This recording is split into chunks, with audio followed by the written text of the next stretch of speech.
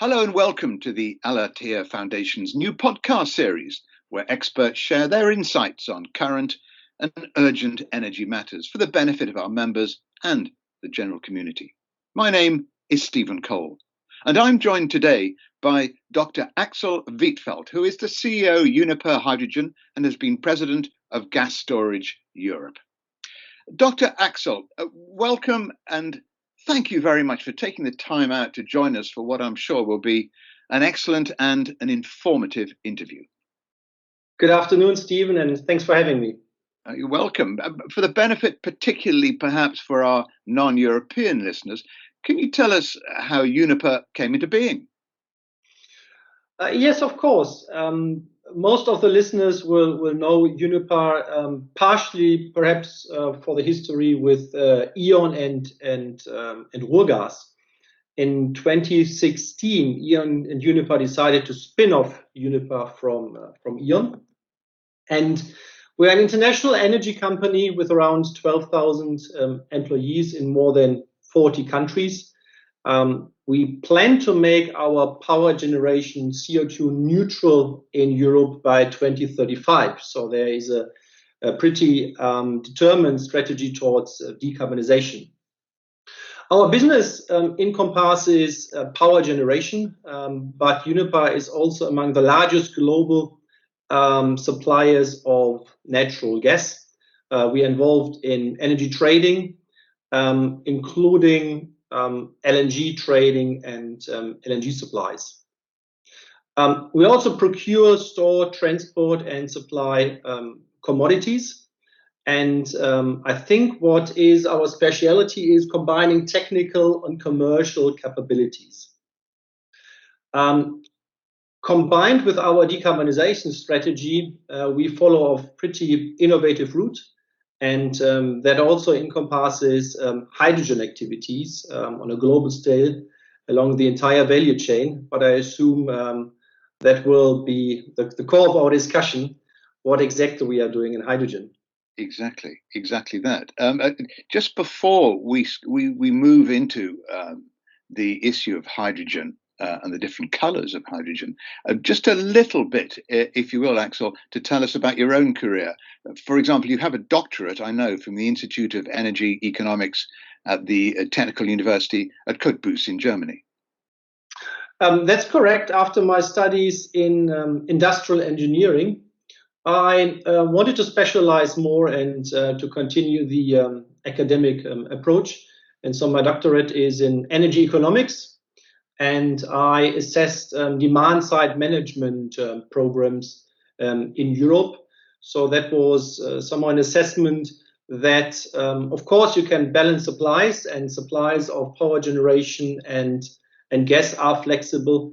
But there's a demand response, which might be commercially beneficial instead of always adapting the supplies. And assessing that and arguing in favor of that was the core of my doctorate. And you then held a series of positions which were mostly gas storage and gas supply related until you were asked to start up a completely new business line for Uniper, and that is to manage a new hydrogen business, which was only established, a year ago? Well, last summer. So new challenges and an exciting time for you. That is correct. In my career, I've done several positions in operations, but also in business development. Therefore, this idea of creating something new, I'm quite familiar with that. Also, because you're absolutely correct, we established this new business line. However, Uniper had started hydrogen activities already 10 years ago. This was with some pilot activities. So we erected some assets for producing green hydrogen in Germany, small scale, just to test the waters, get to know the technology better, and understanding the commercial impact of that. So based on that, we then rediscussed our strategy, and combined with the decarbonization approach, we said, my goodness, there's a global momentum, an unprecedented momentum for hydrogen. and we should make use of that. There's the market for it. Our customers are asking for it. And Uniper is well positioned with the existing capabilities we have got, in particular in the natural gas business. And consequently, we said, let's bundle all hydrogen activities in Uniper. Let's foster it. Let's form a proper team, and then let's somehow take it from there and give it a new momentum, a new spin in hydrogen. And by the way, meanwhile, we also have the task to handle hydrogen, not only for Uniper, but also for its major shareholder, i.e. Fortum. Okay, so tell us a bit about the nature of the new business. Will Uniper store hydrogen for other producers, or will Uniper be a hydrogen producer in its own right? Well, both. Well, first of all, we intend to build, own, and operate hydrogen production facilities in Europe, and in the long term elsewhere as well, which means beyond Europe. We also plan to become increasingly active in hydrogen trading worldwide. We expect hydrogen trading to become as global as natural gas and LNG trading already are. And this would be good for decarbonization and also represent an exciting opportunity for Uniper, because being one of Europe's largest natural gas importers, traders, and marketers, that gives us the expertise to do the same with hydrogen. So it's already central to our strategy, and we intend to be active on the asset side, which means hydrogen production and storage, but also on the, let's call it, hydrogen as a commodity side, so trade and supply hydrogen in future. Okay. And the glue that combines it would be that we are also looking into import facilities of hydrogen in Europe. So what kind of adaptation strategies do you think Gulf producers can adapt in dealing with the challenge of this huge energy transition? Yeah, that's a good question, and of course that is extremely relevant, in particular for the producers of natural gas in the Middle East. Yeah, because that is the core of their strategy, and I believe an adaptation towards decarbonization is key, which means green hydrogen. There are ample of opportunities in the Middle East, but also decarbonized hydrogen, which doesn't have to be necessarily green. I think there are a lot of opportunities for Middle East producers to somehow green their products they are currently trading, such as natural gas and LNG. And I see that Uniper has changed its plans for more LNG imports at Wilhelmshaven and will instead change its use towards a hydrogen hub, perhaps by importing green ammonia. Can you tell us more about those plans, please? Yeah, that's correct. Well, Wilhelmshaven is in the northwest of Germany, a deep sea port, and originally we explored the idea of constructing a floating import terminal for LNG at the Wilhelmshaven site. However, last year, a market test to show binding interest proved that there is currently not enough interest in the LNG sector in terms of booking large long-term capacities for LNG regasification in Germany. And well, consequently, we thought, well, what else is important? And given our strong hydrogen ambitions, and given the fact that in continental Europe, we will need large amounts of hydrogen in the future. We will partly produce the hydrogen ourselves, of course, but we will be dependent on imports. Okay. And that was the starting point of the project, which we call Green Wilhelmshaven. And there are mainly two pillars. One pillar is the production of green hydrogen in Wilhelmshaven, because we are close to, for example, offshore wind farms. And the other pillar is to erect an import facility for importing hydrogen.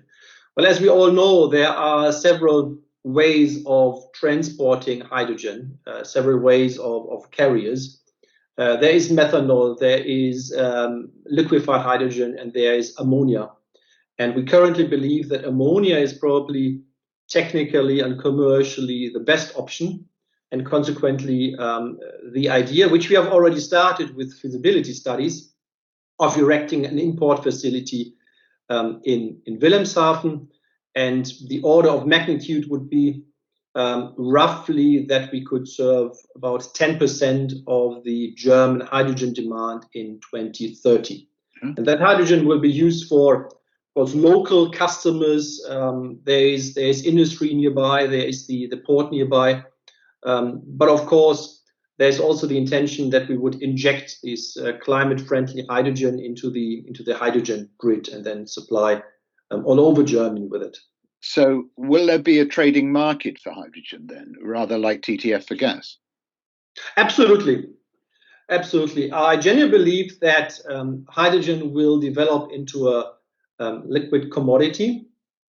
Not this year and not next year, but it will come over time. And I'm convinced that, let's say in 10 years' time, we will see a liquid market for hydrogen. And once we combine and bundle the existing projects that are more regionally based, I'm convinced that this would lead into a proper trading market for hydrogen. In the beginning, potentially on a local level, but after all on an international and global level. And of course, we talk, and you alluded a little bit earlier to the various colours of hydrogen: grey, blue, and of course green, all corresponding, as you know, to different production processes. Will hydrogen now be distinguished by its colour and price differentials, or will there eventually be such an abundance of green hydrogen that the other colours will simply go away, disappear? Well, I believe we need the full rainbow of colors, i.e. green, blue, turquoise. Of course, gray hydrogen will remain. However, that's the let's call it conventional hydrogen, quite CO2 intensive, and consequently, it's not on the list of Uniper strategy. And our list is, first and foremost, green hydrogen, which is produced by electrolysis equipment, powered by zero carbon renewable electricity, and that is obviously very promising. However, still relatively expensive. Well, if it is relatively expensive, when do you think the time will come it'll make financial sense for companies to invest in green hydrogen? And will it be cost, or what will be the factors that drive those investments? It's difficult to give you a number about, in X years. If I had to give a number, I would probably say in 10 years, it might be commercially viable. The question is, what needs to happen to make it commercially viable? And there are several factors.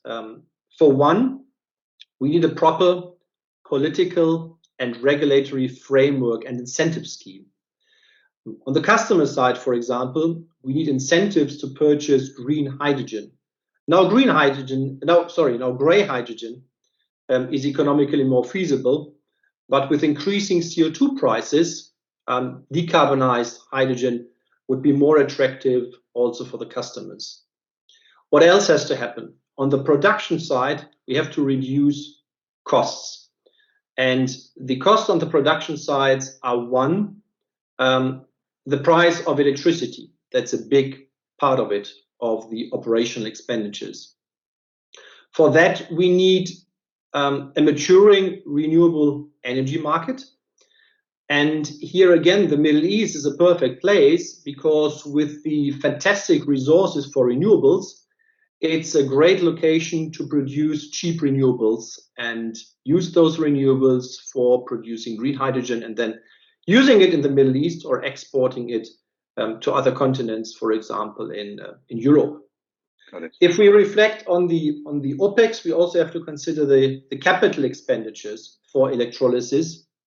And there, of course, with increasing numbers and increasing size of the assets, we will see economies of scale that will automatically come. And as we start more and more projects and equipment manufacturers start producing stacks of electrolysis on larger scale, so that will speed up the economy. So in a nutshell, on the customer side, incentives by regulation, and on the production side, we need cheap electricity, and we need to reduce the capex further. Okay, so I think you'll agree, we expect that most generation grids will need some firm generation capacity. This is largely supplied now by gas in Europe. Do you think that hydrogen produced by green electricity will one day become a reserve fuel, rather like grid battery? Yes. I believe that the utilization of electrolysis and also of other forms of hydrogen, for example, blue hydrogen, which will be an important factor as well, that this will have high utilization hours in future, and therefore hydrogen will be a reliable source. In addition, we have got the opportunity of storing hydrogen in existing gas storage assets. Of course, we have to retrofit them partially, but definitely this is a great business model for system storage operators to store hydrogen in future, to make use of balancing markets, and to provide security of supply. I'm aware that currently hydrogen is particularly discussed for, as you call it, like a grid battery. That hydrogen is discussed as make use of excess electricity and use then the cheap electricity to produce hydrogen. And this will happen. This will also avoid the curtailment of wind farms and of solar farms. But hydrogen will be a lot more, and I'm convinced that it will be a reliable supplier of energy in future.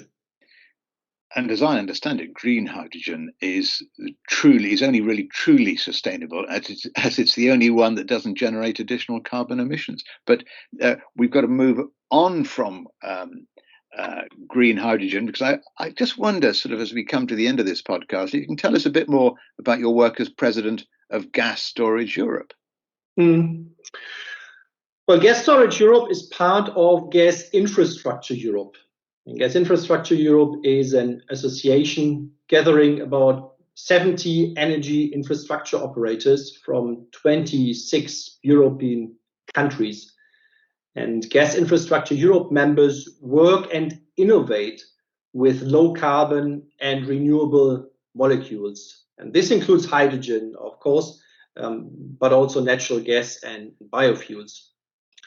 Our members are active in transmission pipelines, in LNG terminals, and in storage facilities. And this is now the part where I'm president of Gas Storage Europe. And the objectives of this association comprise mainly contributing to a safe and reliable European storage system, promoting market solutions for our customers, contributing to the setting of a stable public policy framework, and also voicing the opinion of its members in Europe and approaching European bodies of regulators and other stakeholders and European institutions. So somehow bundle the voice of storage system operators in Europe and then discussing it with relevant stakeholders. That's quite a wide brief. Okay, so finally, Axel, the big question. When will Uniper be carbon neutral? In 2035, we intend to be carbon neutral in Europe. That's very impressive and not far away for a deadline. It's funny how these deadlines rush towards us. That's right. Time flies, yes. Axel, I believe that's all we have time for today. On behalf of the Alatea Foundation, I'd like to thank you very much for joining me for this interview and providing the foundation with your excellent insights.